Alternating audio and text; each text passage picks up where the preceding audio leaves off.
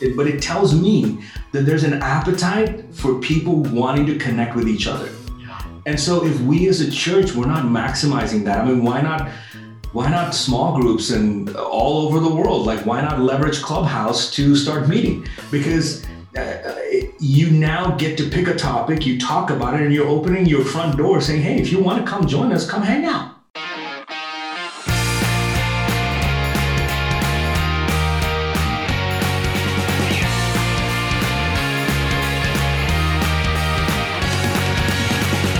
Welcome to the Social Media Church Podcast. I'm Neil Smith, joined with good friends Justin and Matt, and we are talking crypto today. If you have followed me on social media for the last couple of years, you've seen me post quite a bit about crypto, and I am a bit of a fan, and I think it's the future of money, but that's my opinion. It's not everybody's opinion. But I've got some friends that know more about crypto than I do, and I believe it's becoming more and more relevant conversation for church leaders. So first, Justin, I'd love for you to introduce yourself, who you are, what you do, in your crypto story a little bit. Sure. Well, I've been at Liberty Live Church for almost 20 years now, doing various aspects of administration, and I work very closely with the finance area and. So, from online giving and different avenues, we've really seen that play out over the last 12 months about how important that is to the church to have various avenues. And then, from a crypto background, only a couple years in it now, but really seen it come on the scene as, kind of first as a hobby and then as an investment. And, really starting to see interest now in people wanting to donate that to the church. And so now it's kind of merging all these different disciplines and see how can we bring crypto to the forefront for nonprofits. I love it. I love it. It is such a fun conversation. Justin, what first caught your attention? Do you remember like an article you read or something you saw on TV? What got your attention when it comes to crypto? First, it was blockchain. So I was looking at it from that aspect, okay.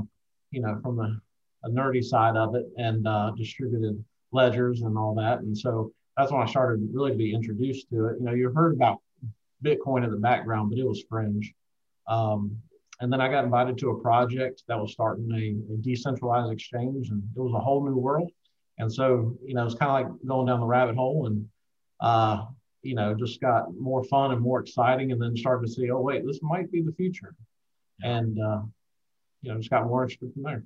I love it. I love it. Well, we'll talk about what we perceive the future to be here in a little bit in the conversation. Matt, I'd love for you to introduce yourself, your ministry background, and what brought you into the crypto world.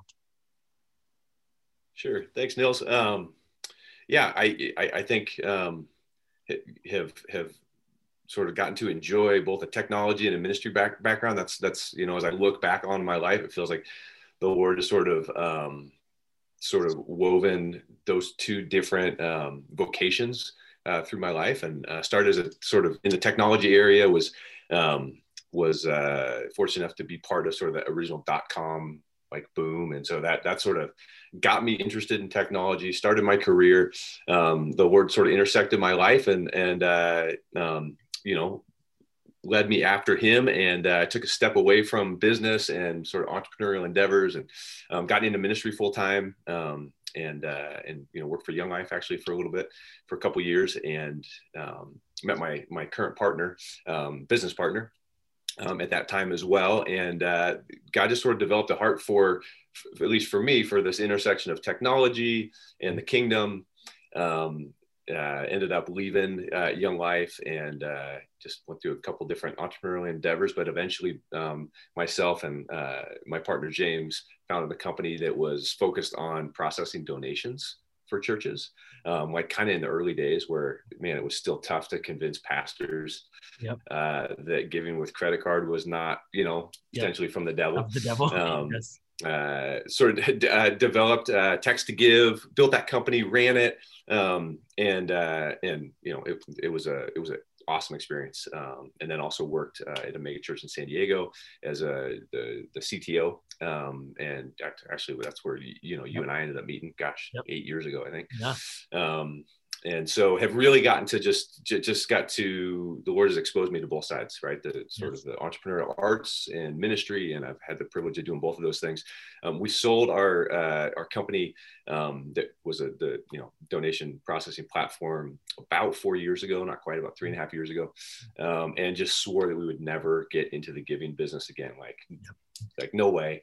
Took a break, just let the Lord refresh us. And it was really at about that time that then, just kind of started getting interested in Bitcoin and blockchain, trying to understand autonomous distributed systems, like what that meant. It was very esoteric and abstract at the time, but yeah, even I remember sitting with you in Disneyland and saying, man, we got this idea. Yep.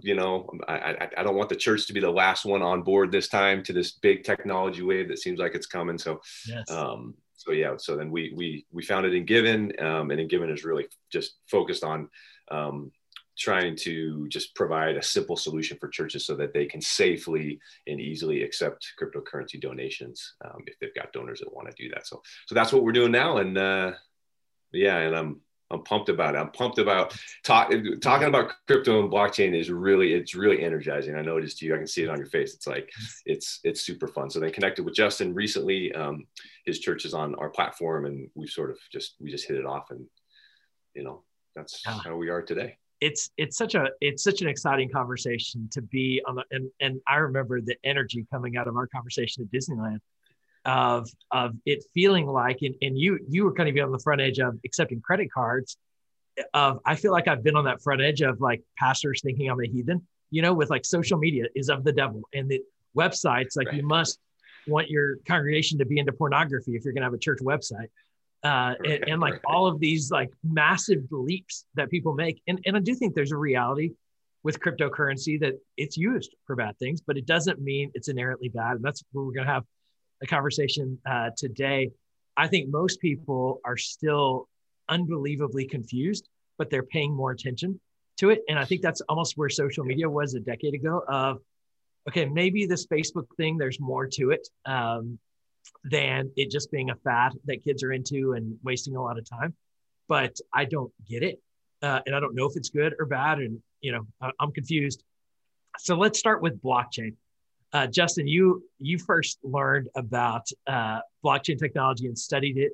How would you describe the technology of blockchain?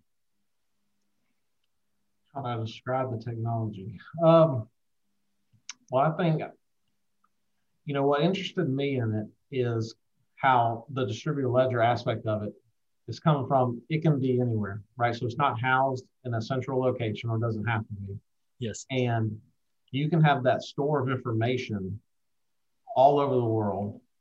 It can be backed up. It can be secured by many different computers on the network.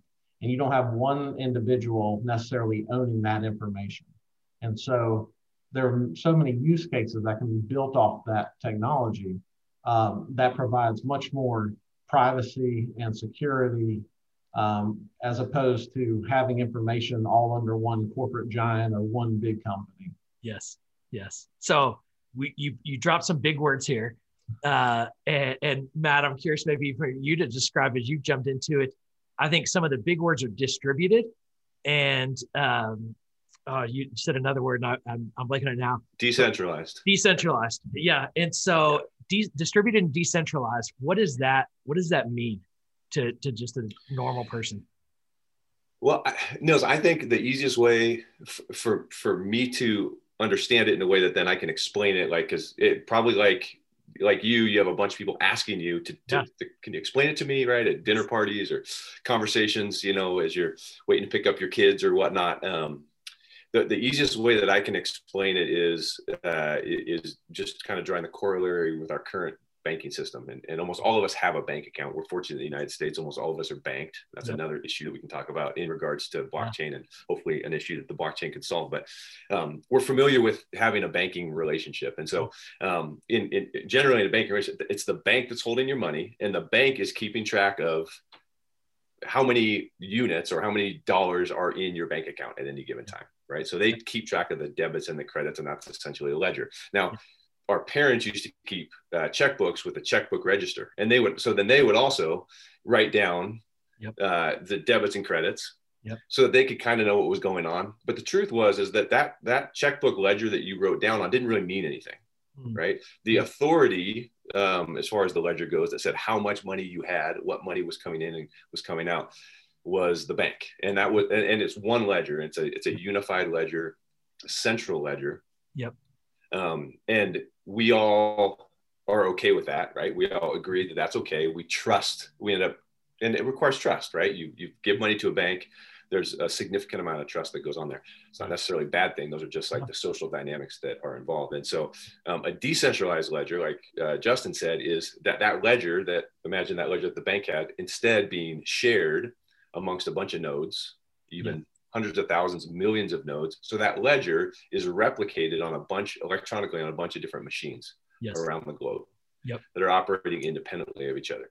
And if they agree, and the ledgers are all the same, then one of those ledgers can't fudge the ledger, right? So they can't make an entry that's not correct. They can't move money from one account to another, unless all the ledgers, or in the case of most blockchains, more than 50% of the ledgers agree. So there's what's called consensus.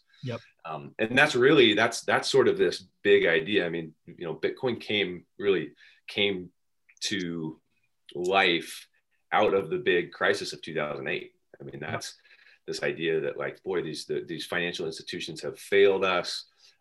Is there an alternative solution? Certainly the technology existed before, but sort of codified and launched, and in the midst of that sort of big reckoning that folks were having with, oh my gosh, these financial systems can fail because maybe they're not doing things totally proper, behind the scenes. And so that's how I explain it. It's the idea that, like, rather than a bank holding your checking account balance and being the authority on it, it's the entire community, right, of a particular blockchain. So then there's different blockchains. Bitcoin is one of them.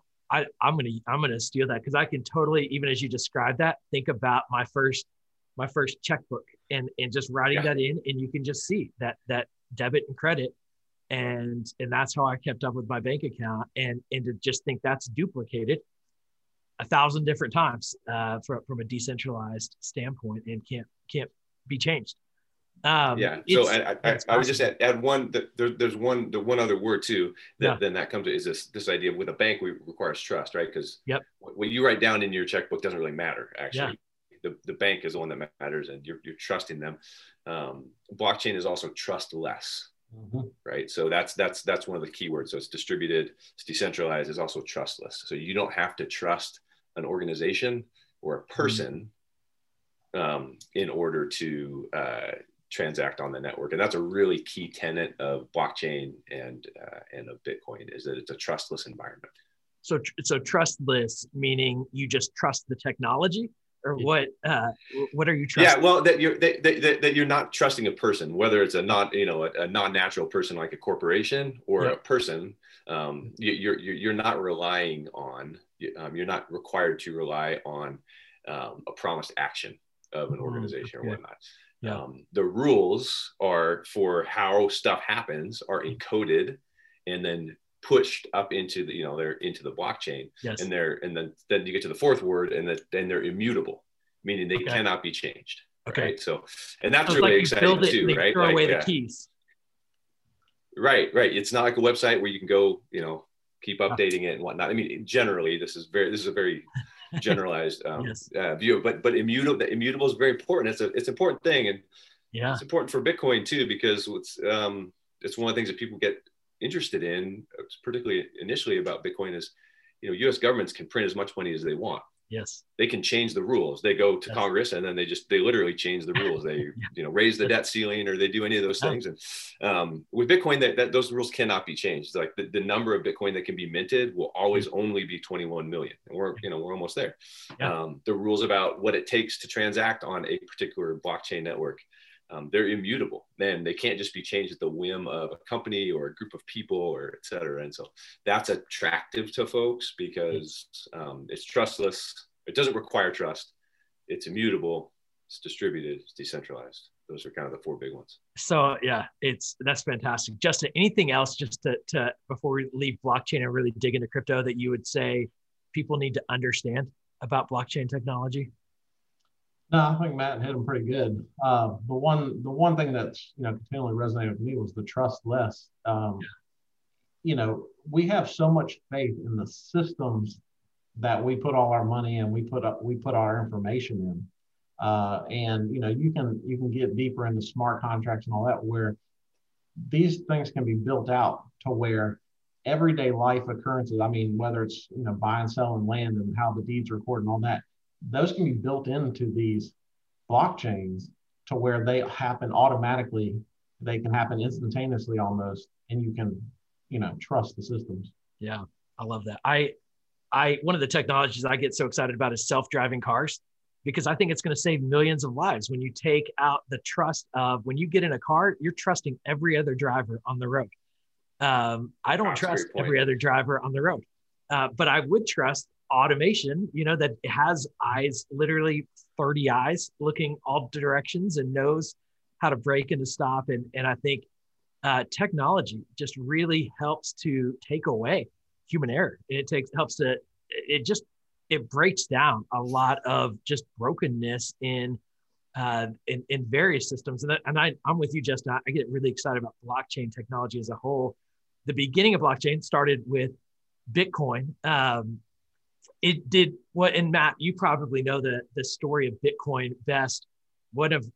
So maybe can you start with, who is Satoshi Nakamoto and what is Bitcoin? Wow. No, I mean, we're gonna break.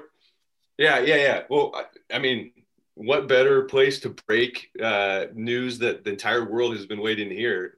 Neil Smith is Satoshi Nakamoto. That's ladies and gentlemen. That is I guess the easiest one. Satoshi Nakamoto is the name that is associated with the creation of the Bitcoin protocol. Yep. And if you just want to have fun, you go research and try to figure out who he is, or she is, or who they are. There's no real consensus on who that is, and so certainly some people know, in some small group of folks know, but it is sort of a nom de plume of the creator or creators of Bitcoin. Yep. And it's part of the fascination. We don't know who created this money. Totally. We don't know who created it. We don't know who created it. And what's awesome is there's never been an organization behind it. Right. So it is a protocol that was sort of put out there and then adopted by some small group of people initially. Right. Right. People who knew each other either through the computer or actually socially, and then began to utilize the protocol on a very micro level, and then invited folks into it. And it was probably just a really fun project, honestly. It was a very serious project, right? Yeah. Very serious project. I doubt, it's tough to know whether or not the folks that were behind Bitcoin could ever imagine what it has become or what it might become. I would imagine it kind of outstrips their wildest dreams. Yes. But that's a thing, as we explain Bitcoin to people, is try to help them understand that there is no Bitcoin company. That actually there was never, a company never received proceeds from the sale of the genesis of Bitcoin. Yep. Bitcoins get created by the people who help enable the running of Bitcoin, the miners, right? And Bitcoins are created more Bitcoins are created or minted to incentivize those folks to do their job, which is to support it. So it's this fascinating idea. It's very hard for us to wrap our heads around it because it's so conceptually different than what we're used to, right? But that's, so it sort of, I think it was a pretty esoteric technology / idea that just sort of cruised along. That I think was very much probably mostly limited to people who were super curious human beings with a technology background. The technology hurdle to get into Bitcoin was pretty high, actually, in the early days. You really had to have like some confidence. You didn't have to be an engineer necessarily, but you kind of had to enjoy computers, even to find out about it, right? And find other people who had it and how to get it, and then how to have a wallet and secure your wallet, and all of those things. And so, then it had its first real big run up a couple of years ago. And I think some technologies have developed then around it that have made it easier to participate in. Have begun to obfuscate some of the complexity, like those hurdles, those on-ramps to what's a wallet? How do I use a wallet? So it's become a lot easier. Wallets are a lot simpler. Heck, with our system, you don't even have to have a wallet. Now you just stick something on your website, and people can give to you, and it becomes money. And anyways, to answer your question, no one knows who he is. No one knows where it came from. Sure would be fun to meet him or her or them. But I'm pretty confident that it has outstripped their wildest dreams. Yes. This conversation reminds me of, if you guys have ever seen that Today Show clip where it's, I can't remember their name, Bryant Gumbel and Katie Couric talking about the internet and email, and like, what is this internet and what is email? And I feel like it's similar. It's like, what is blockchain and what is Bitcoin? And I think that 2 years ago, I remember just feeling like this just is confusing. And every day I feel like I understand it a little bit better. And even in this conversation, I'm learning, some terms that I'm like, okay, yeah, that's a better way to understand this. But practically, if you pull back in how can we even describe the internet today, this far into the internet? And how can we even describe email? We know what it is and what it does. So Bitcoin practically is digital money. And we use blockchain. And in some ways, I think blockchain terminology is going to go away because it's just like online. You're like, it's just what we do. And we just send an email. We don't question the email being on the internet. It just is.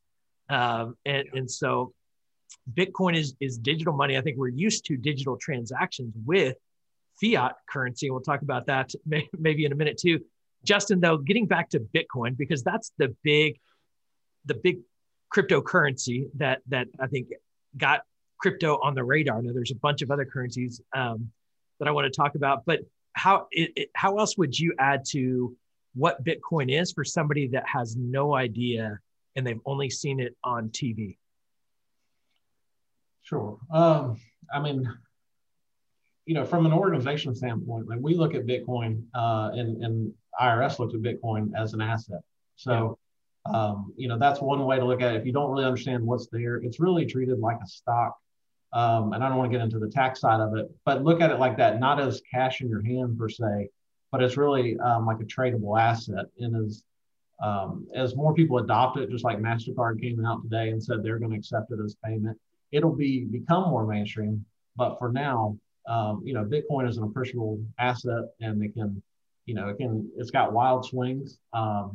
But at the same time, it does have a real store of value, and that's why our organization. Justin, in your mind understands this. Why is Bitcoin today? Bitcoin is worth $48,000. So as an asset, why is Bitcoin worth $48,000? There's a lot of people asking that, and it's why probably just because confidence. People are putting trust in that as a medium of exchange. You have these. It was fringe, it was hobby, and now all of a sudden you have organizations that are making it. They say, "Hey, this thing has value in it." Whereas like Matt talked about, the government can just print money all day long, but there's scarcity. There's only a certain number of coins. And so with all this money that's being printed out there, companies are looking and saying, well, this is more like gold where it's scarce. And so maybe we need to invest a little bit in it because there is now a larger group of people placing value in it. We're going to put it on our balance sheets. Well, as institutions adopt it, the value is skyrocketing. Yes. I think and you'll often hear Bitcoin is digital gold. And I think, Matt, to your point is you shared earlier, we're never going to have more than, was it 21 million Bitcoin? Yeah, it's capped at 21 million. I think there's Yeah. there's a little more than 18 million that have been minted, and Okay. they're minted programmatically, so it's a knowable way. Like Yeah. we know the intervals at which they'll be minted. So yeah. Yeah. And then, I want to know your personal story. What was your first coin that you bought, and what was your process to getting it?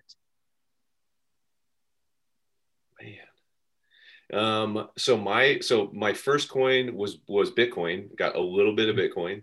Okay. And then Do you remember when it was? How long ago that was? You know what? It really wasn't that long ago. I would love to tell you that, like, boy, Yeah. I figured this out like 8 years ago, and I bought, I bought 20 Bitcoin, and Yep. I am not that guy. Yeah. 1,000% not that guy. I would love to. Actually, there was another pastor at the church that I worked at, the Rock Church, Yeah. who was not technically savvy. Yep. But was high on enthusiasm. Like he just like, man, he wanted to know all about it. I was the CTO, and he was like, dude, you like get me some Bitcoin. That was kind of it. It was kind of the like, and he just wouldn't, he was a dog on a bone. He wouldn't let me. So then I figured out how to get some. I don't even know where I got it.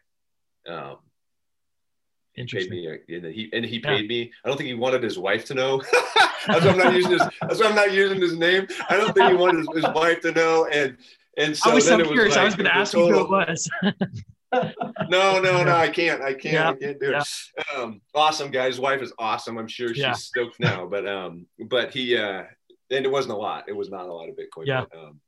But that's kind of how I got introduced to it, and that's sort of when the light bulb went off for me. I'm like, oh man, yes, this is pretty neat. This is pretty fun. We should figure out how the church can participate in this. So. Absolutely. And Justin, what was your entry into your first coin that you bought, and how did you get it? Well, my very first coin was a coin was a utility token called PRV from a project called Incognito, which still exists. It was maybe worth 20 cents at the time. So my real foray was a couple months after that, and it was Ethereum was my first token. Okay. Before I ever got any Bitcoin, it was Ethereum. And how long ago was that?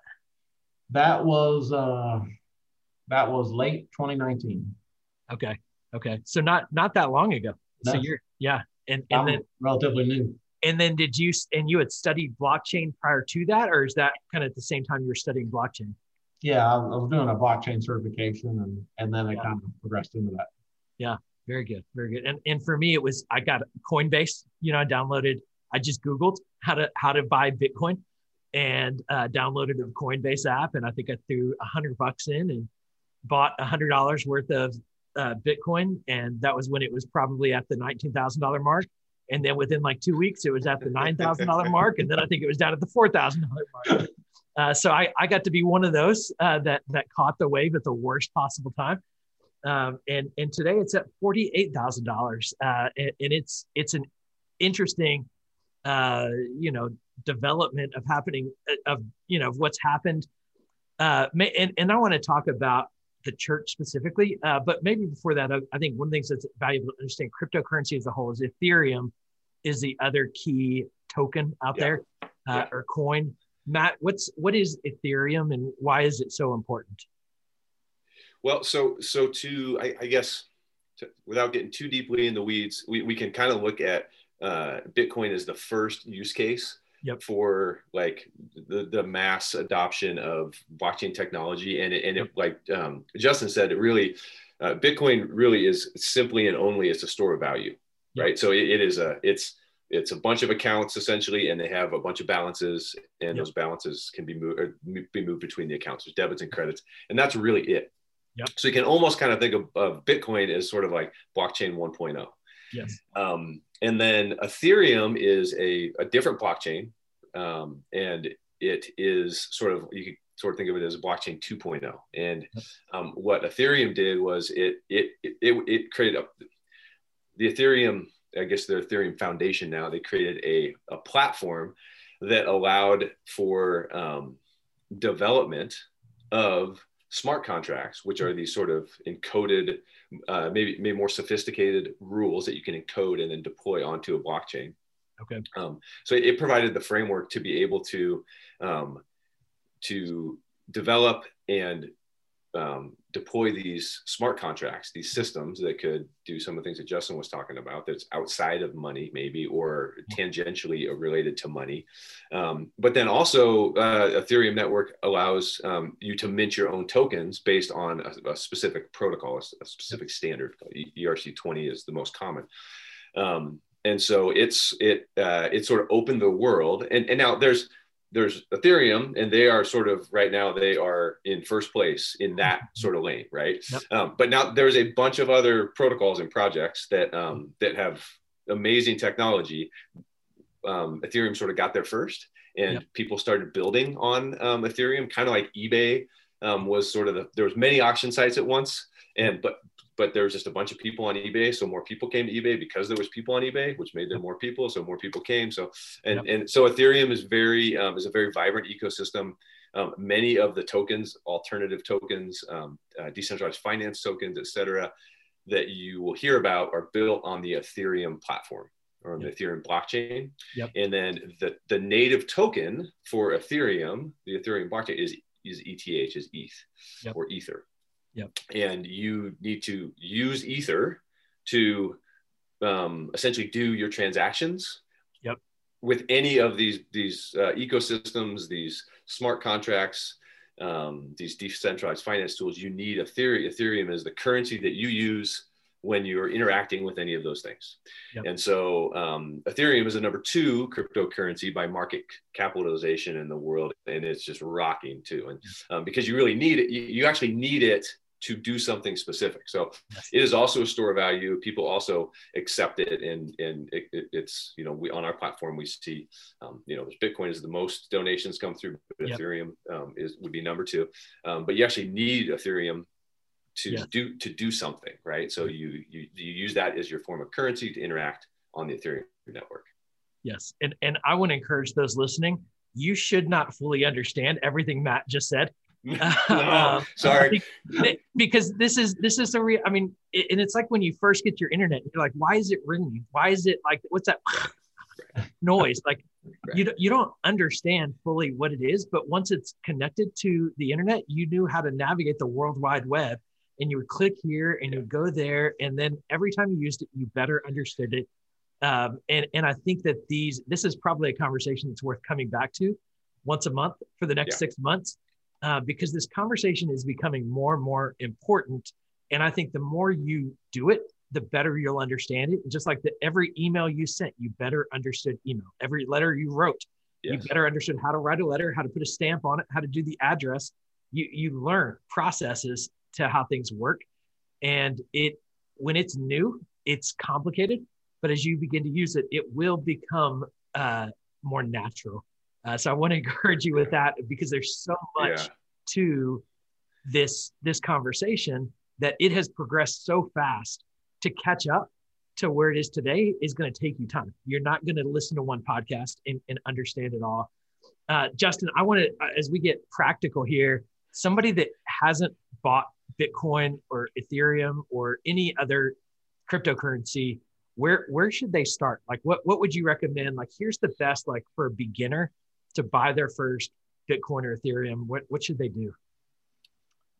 I mean, Coinbase to me is a good place to start. It's so widely, known.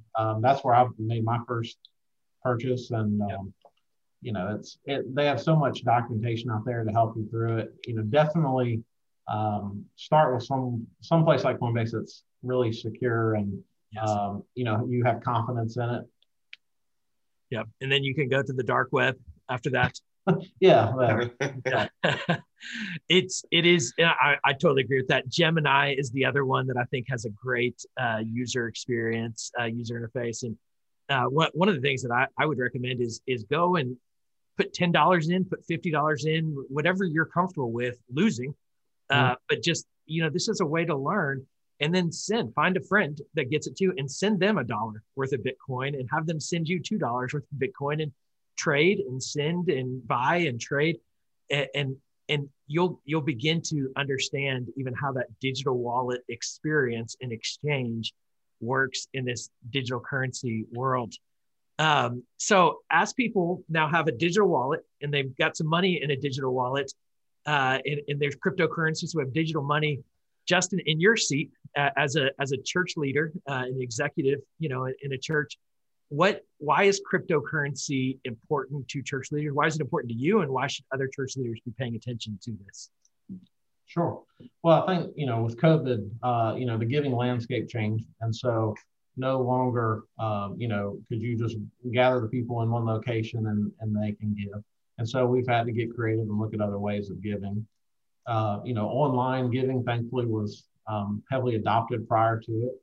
But the world is changing. So just like the church had to kind of adapt to different methods of giving when, people were doing more online, well, as Bitcoin and crypto in general becomes more mainstream, we have to adapt to that as well. Yeah. Yeah. I think that's key. I mean, I think we have to adapt, and church leaders often aren't good at adapting.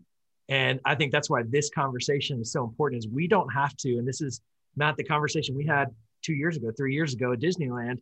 Yeah. The church doesn't have to play catch up in this conversation.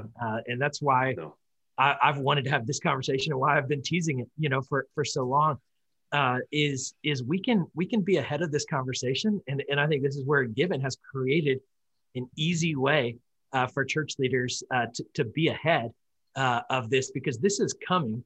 And you might not, have somebody wanting to donate in Bitcoin in January 2021, but by the end of 2021, I will be surprised if your church doesn't have one person ask about donating in crypto. Yeah. So Matt, I do, maybe before we get into how Given works and how you can donate, why would somebody want to donate in Bitcoin or Ethereum or any other cryptocurrency instead of US dollars or, whatever their native currency is?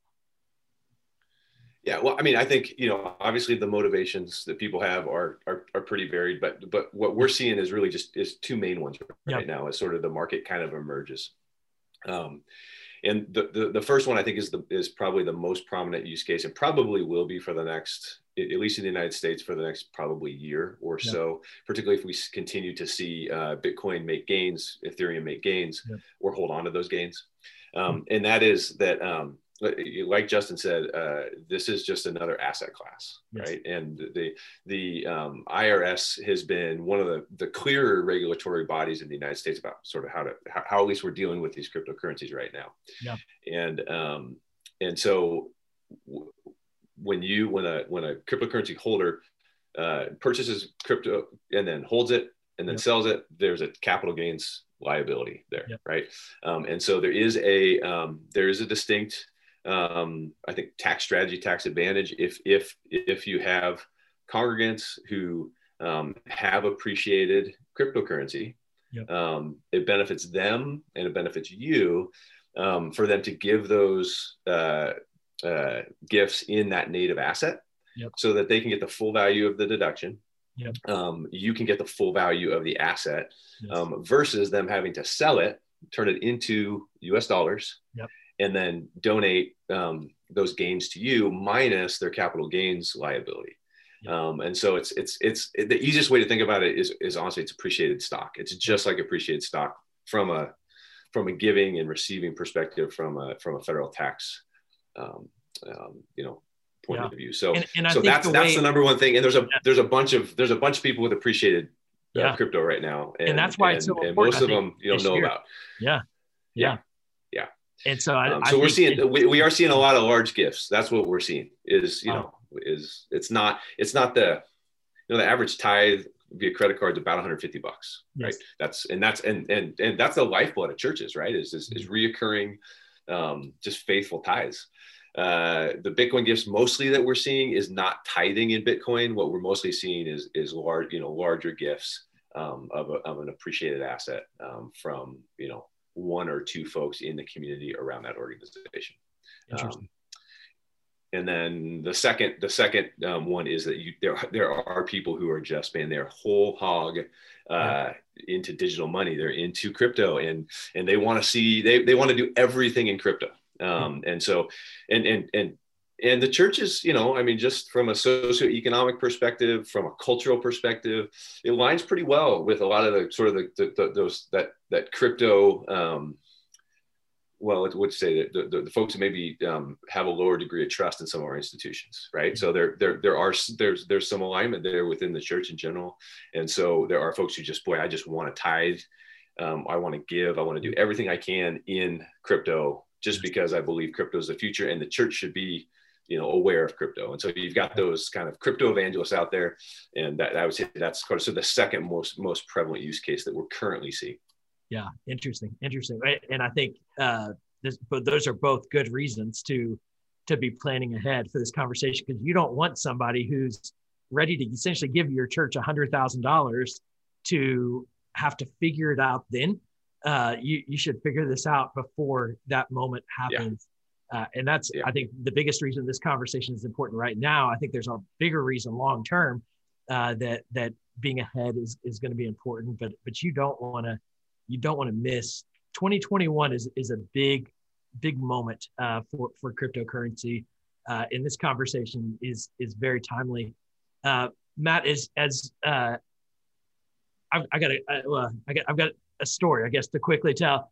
Ryan Serhant, I saw yesterday, posted on Instagram that somebody offered to buy a house from him. He's a realtor here in New York, for 55,000 Bitcoin a couple of years ago.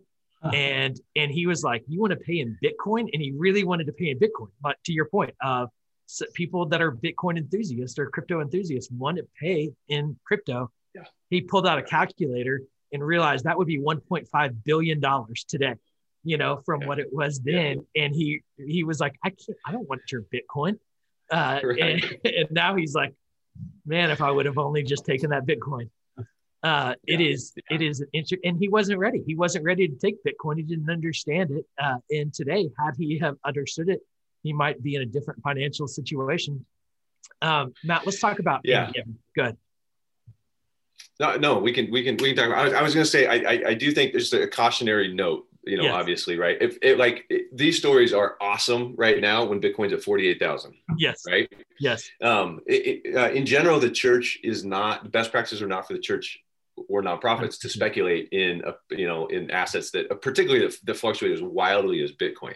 Yes. So, it's going to be a different story if a church loads the boat next month with Bitcoin, decides not to liquidate it, which liquidating is best practices. And then 6 months from now, Bitcoin is at 20,000, right? And this very generous gift is now half of what it was. And so I just, I think these are frothy times. I've seen them with the internet before, and, rising tide lifts all boats, and we're feeling great about it. But I think the thing is to just, and that's what we can talk about, is what Given does and how we do it. And I think this is important because when somebody gives to your church, they want it to be used. And if they gave you a bar of gold, they wouldn't want you to just put that in a safe forever. They would want you to cash that in and use it. If they gave you stock, there are reasons behind why they're giving it to you. So Matt, how does In Given work? How does a church begin to accept cryptocurrency, and what is that function for a church? Honestly, Nils, it's pretty simple. It's taken us 2.5 years to make it simple.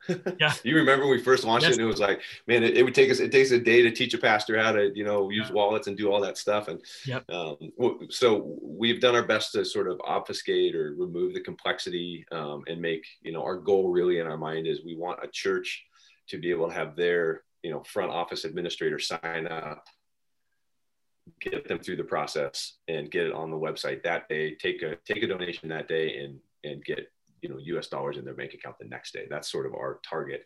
Wow. For the product. And so that's kind of what we do. It's free to sign up through our on our platform. Yeah. We take the organization through a basic AML KYC verification. Obviously we need to make sure that a church is who they say they are, and so we go through that. It's a pretty painless process, and then a church, that can take an hour or two at the most. It from the church's perspective, about 2 minutes of uploading some information. Yep. And then once they're verified, a church creates a fund. They can create as many of them as they want. We try to make it a very similar experience to a regular giving dashboard, because churches are familiar with those, but they create a fund. Then they can create a widget or multiple widgets, which are essentially just the giving forms that get put on websites. Yep. and they choose which funds are going to be in those giving forms. They put them on their website. And then when folks come to their site, their givers are presented with all the information that they need to make a secure cryptocurrency transaction. We allow churches to offer giving in 26 different cryptocurrencies now. Okay. So Bitcoin and Ethereum are the two main ones, but there's 24 others. Nice. And those funds are transmitted literally directly to our institutional partner. And as soon as they're confirmed, they're automatically liquidated. Okay. And at the prevailing market price. Yep. And the church then gets ACH'd the money minus a service fee, Yep. which is 4% the next day. Wow. And it just lands in their bank account. If a church does want to hold the crypto, that's simple too. They can essentially import their own, but they have to know how to manage a wallet, right? Yep. Because they're going to be the ones keeping the crypto. We're not. And they can just import a wallet. It's a one click to import a wallet. And so if a church did want to have people give directly to them, they can use our service. There's actually no cost for that. We don't charge for that because the crypto is going directly from the donor to the church. Yep. But we still provide the receipting, contribution receipts, all that stuff automatically goes out. All the kind of basic reporting that a church would expect from a giving platform. And yeah, I mean, hopefully it's that easy. It's awesome. It's been fun to see there's some fun use cases that are happening in the church with crypto right now. So it's pretty awesome. That is awesome. That is awesome. So practice. So where does somebody go to sign up? What's the website? So you go to our website, it's engiven.com, which is engiven.com. And there's a sign up link right there on the front. And it's a one-page sign up. And then, like I said, the verification process takes you're going to upload a driver's license, a picture, you got to take a selfie of yourself. It's kind of all the banking stuff that you would normally need to do, but not too painful. Yep. Like I said, it takes about 2 minutes, upload some bank information so we know where to send the US dollars. Yep. And then you're good to go. I love it. So here, I'm going to give an action step for our listeners. If you, so here, let me give the practical here. If you go sign up for an Engiven account, it's free. So go to engiven.com, sign up for that account. It's free. And go to Coinbase or Gemini and create an account and buy $10 in Bitcoin or $10 in Ethereum. If you DM me on Instagram, I'll send you $5 of Bitcoin or Ethereum, your choice. So just say I signed up for Engiven, and I'll send you. So DM me on Instagram or Twitter at Neil Smith, and I'll send you some if and then you can donate to your church on your Engiven tool and see how it works. And that's another way to just use it and be ready. So if you've never used Bitcoin, you can literally get a Coinbase account today. It's free. You can get an Engiven platform tool today. It's free. And you could be ready to accept cryptocurrency by the end of the day that you're listening to this. Is that right, Matt? Is it that easy? That's right. It is that easy. So there you go. There we go. So we I'll go more. My email address is Matt. It's MATT @engiven.com, and I'm available too. So if in that process you have any trouble or you have any questions, just reach out to me directly, and I promise I will take care of you personally. That's awesome. I love that. Okay, I love talking about this stuff. You can tell. Well, I mean, all three of us do. We get it. We do. And so we are going to further this conversation with regular conversation. So if you are interested in getting to know cryptocurrency better, and you're a church leader, we're going to have monthly conversations, maybe more often than that. For those that want to keep learning more about crypto, we'll have a link to that in our show notes, socialmedia.church. You can get those show notes, and we'll have a link to Matt's email, and we'll have websites and all of that. Is there a direct link for people to sign up to join those conversations, Matt? So right now, Nils, it's a Zoom meeting that the three of us have set up. So I think what we decided is let's just post the Zoom link. Yep. It can handle a boatload of people. If we need to start having folks RSVP, then let's do that. But for now, everybody's welcome. We're going to do it. I think it's on February 25th. Yep. Thursday the 25th, and I know you'll post the time and all the particulars, but I'm excited just to see where God takes the conversation, and I would also say that my hope is that people who are, well, Justin and I talked, and in each church or each organization, it seems like the person who signs up with us and we have the conversation for a while has felt like the Lone Ranger. They kind of feel like a voice, crying out in the wilderness about Bitcoin or about crypto. And what we want to do is provide a place for those folks to be able, so that we can have productive conversation, develop best practices, learn from each other. But I would also say that so that's great for people who understand what they're doing and are excited about crypto. But man, if you're less than a beginner, we'd love to have those folks too, because that is productive too. It's productive for them. It's going to be productive for all of us, for us to learn how to develop a vernacular, to learn how to help one another. And in that way, I think a rising tide can lift all boats in a real positive manner. 100%. I'm so excited about this conversation. And if you're a church leader and you're still pessimistic, I just, from a practical standpoint, the encouragement here is this is zero financial investment. This is minimal time investment. The win opportunity here is huge. The loss is a little bit of time. And in that time lost, you're probably going to learn some things about technology. And so I want to encourage you to not just say, I'm going to get to this later.